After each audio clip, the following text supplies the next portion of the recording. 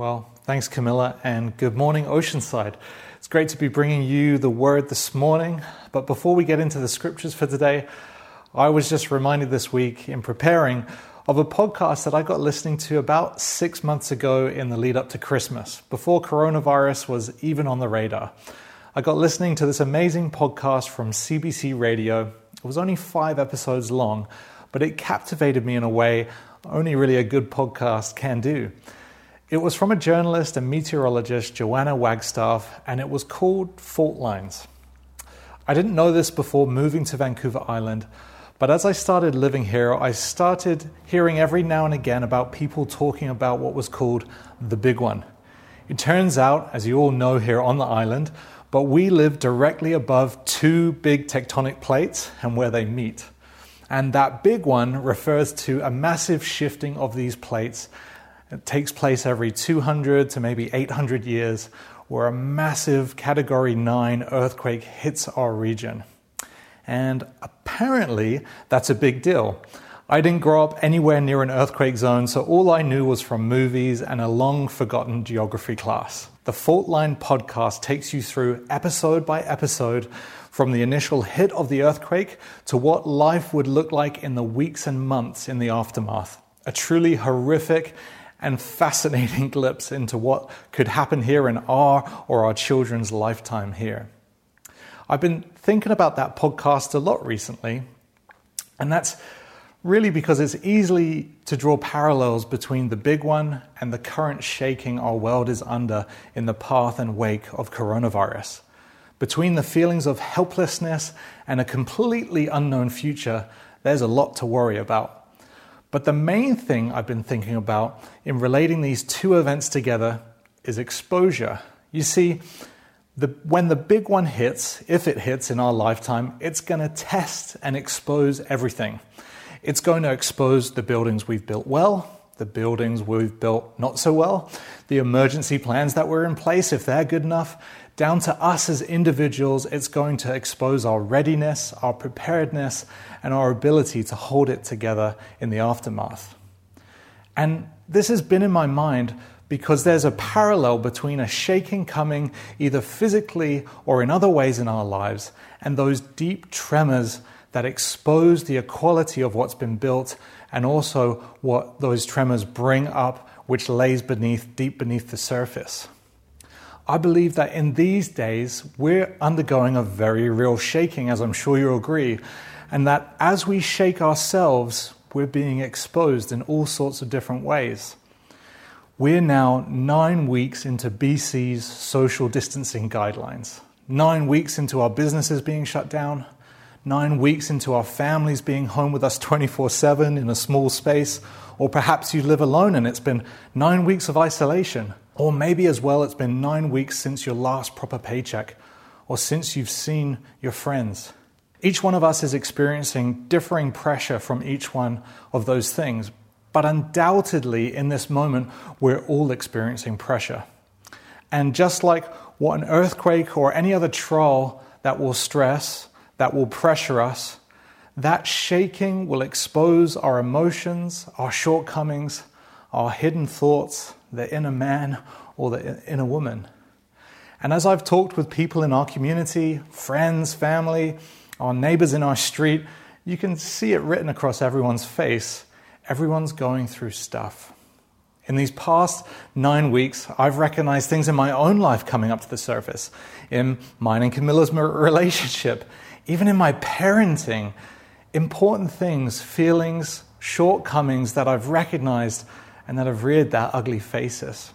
And in this current mix of stress and worries, paired with more downtime and less distractions, I think you might agree that this has been an emotionally exposing time as individuals, but also in our relationships with one another as well. The question for us today is, in all of this, in all that God is exposing within us deep inside, what is God doing? God, if you work all things for your good and for the benefit of those who love you, what are you doing here? In John 15, Jesus speaks to his disciple and he talks about pruning. He says this, "I am the true vine and my Father is the vine dresser. Every branch in me that does not bear fruit, he takes away. And every branch that does bear fruit, he prunes, that it might bear more fruit. Now, I'm not a gardener, but the process of pruning or cutting off branches of a vine doesn't sound like a nice or easy process to me. In fact, it sounds like to me that there might be some discomfort involved. The word I have for us today, Oceanside, is that those things that are stressing you out right now, that fight that you're having with your spouse, that fuse that seems to be getting shorter and shorter with each passing day right now, possibly, the word I have is that God wants to move in those areas. God wants to reconcile. He wants to renew. He wants to rip out and uproot crumbling foundations. And I think he wants to build again where you and I have become weak. What has been exposed is our weaknesses. In these days, God wants to prune that branch of your life and build again, and for it to instead grow into a strength if we will let him. Some of this truth is given to us by Paul in 2 Corinthians chapter 12. I'll read it from verse 9. It says this, "But he said to me, 'My grace is sufficient for you, for my power is made perfect in weakness. Therefore I will boast all the more gladly of my weaknesses, so that the power of Christ may rest upon me. For the sake of Christ, then, I am content with weaknesses, insults, hardships, persecutions, and calamities. For when I am weak, then I am strong.'" Personal weaknesses, when identified and given to God, become an opportunity for him to move powerfully. Church, can we be excited in our weaknesses today? I'm actually excited for those things that God has exposed in my life in these days, because it says in those two places of Scripture, from John and from 2 Corinthians, that he wants to move in power and he wants to produce fruit through those things. If we take what the flesh, when left to its own devices, will use for evil, and instead proactively work it through and give it to God, there's nothing that can stand in our way. But we need to be proactive in this, to live a life set apart under God. As Christians, we are to deal with that inner old man, that old self, our inner and relational conflicts completely differently than the world would. Our main scripture for today is going to be from Ephesians 4 onwards. I'll start reading in verse 17. It says, "Now this I say and testify, that you must no longer walk as the Gentiles do, in the futility of their minds. They are darkened in their understanding, alienated from the life of God because of the ignorance that is in them. Due to their hardness of heart, they have become callous and have given themselves up to sensuality, greedy to practice every kind of impurity.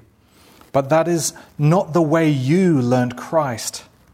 Assuming that you have heard about him and you were taught in him, as the truth is in Jesus, to put off your old self, which belongs to the former manner of life and is corrupt through deceitful desires, and to be renewed in the spirit of your minds, and to put on the new self, created after the likeness of God in true righteousness and holiness."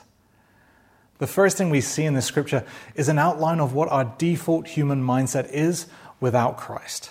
Without Jesus penetrating every area of our mind, this scripture says that our minds can be darkened and alienated from God, that we can become hard-hearted in areas, and through that build up calluses that then give up ourselves into sensuality and impurity. That may sound drastic, but those uncomfortable areas in our hearts and minds that need attention from God right now, that we talked about earlier, all start out with a little darkness, with a little alienation. Our minds left without renewal will start to harbor those fallen aspects which press to the surface under the strain and difficulty which is happening around us today. Happily, the writer of Ephesians says that it is not the way for us who follow Christ. Again, he reminds us to put off our old self and to be renewed in the spirit of your mind. If this message is highlighting difficult things for you today, I want to encourage you to read from where we started in Ephesians 4:17 on to the end of and through the end of the book. I want to encourage you to read from where we started in Ephesians 4:17 on to the end of the letter. In a short read over 2.5 chapters, you'll find God's roadmap for renewal with both physical actions we should take and spiritual practices as well. Within there is a long list of physical things we need to choose to do, like putting away falsehood, not letting the sun go down on our anger, to be kind to one another, to imitate Christ and walk in love, to strive for sexual purity, not to be foolish or drunk, but instead be filled with the Holy Spirit and to understand the will of God. There's whole sections in there about husbands and wives and how they relate to one another and how we can practically walk out our relationships together. There's parts in there about children and parents as well, even employees and employers. And throughout it, it implores us to be imitators of God and to walk in love as Christ loved us. And towards the end there's a section that you really might be familiar with if you grew up in Sunday school. It talks about putting on the whole armor of God. It's great for Sunday school kids because it's one of those classes where the teacher will actually let you make a sword, a shield, and a helmet and prepare for battle with your friends. Okay, maybe not that last part, but it's a really memorable class, and I certainly loved it as well. But the truth is, Paul didn't include this paragraph, this scripture, at the summit of his letter to the Ephesians so that kids aged 5 to 12 would have an awesome craft to do once in a while. No, God divinely placed it there because this is what we need to put on, children and adults alike. So let's read.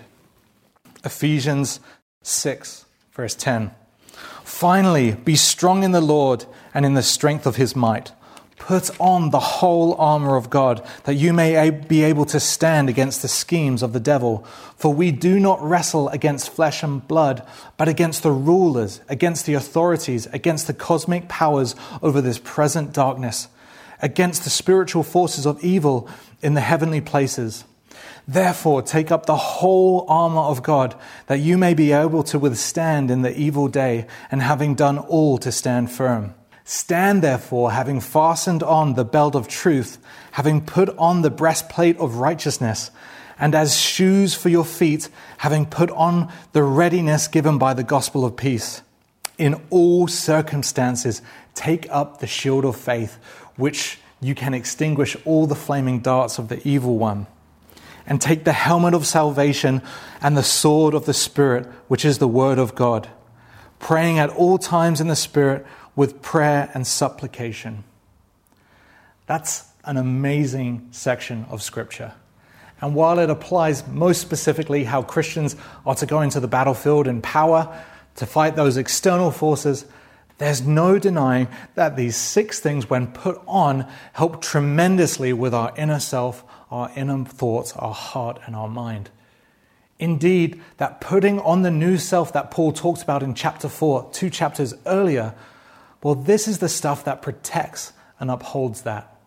We need to live in the truth and put that truth on daily. We need to put on righteousness daily.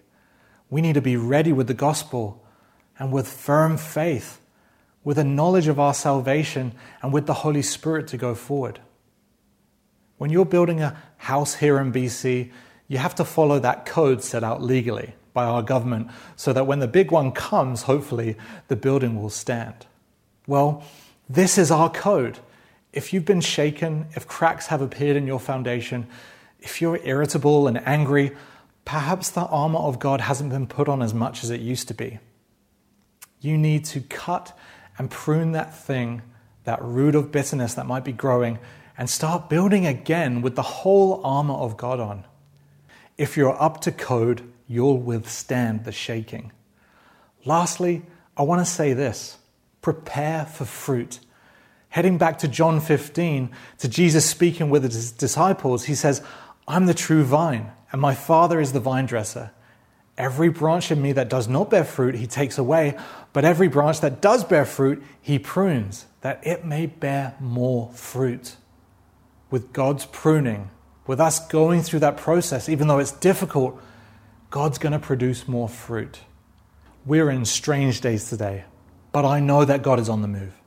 We've been under pressure and living in the aftershocks of COVID-19, and those are going to continue for a long time. Under that pressure and shaking, you might feel like you're falling over. You might feel like there's huge cracks in your foundation. Your emotions, those inner tensions within you, might really be bubbling to the surface right now. But I believe that God wants to make His power perfect in your weakness. Jesus wants to cut off that weaker branch so that He can produce a thick, healthy, weight-bearing branch in its place.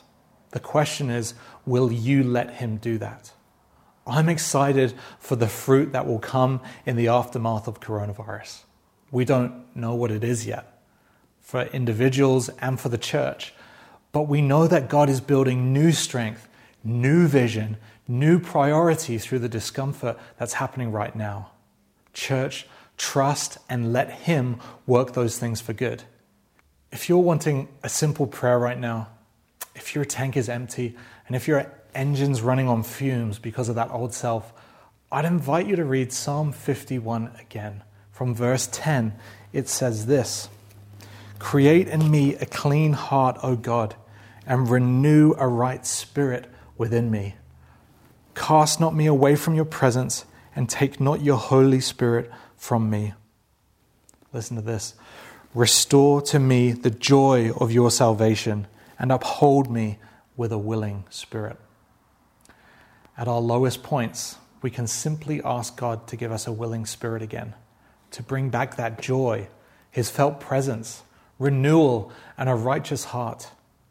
Reach out to God this week. I'd encourage you, if you're having difficult times, if there's things bubbling up inside of you this week or these past 9 weeks, if there's tension in your relationships, if you're having trouble parenting, go read from Ephesians 4 onwards and start meditating on God and praying God that simple prayer: Lord, renew that joy to me. It's been a pleasure being with you here this morning, Oceanside. We can't wait to see each other again soon. Be blessed.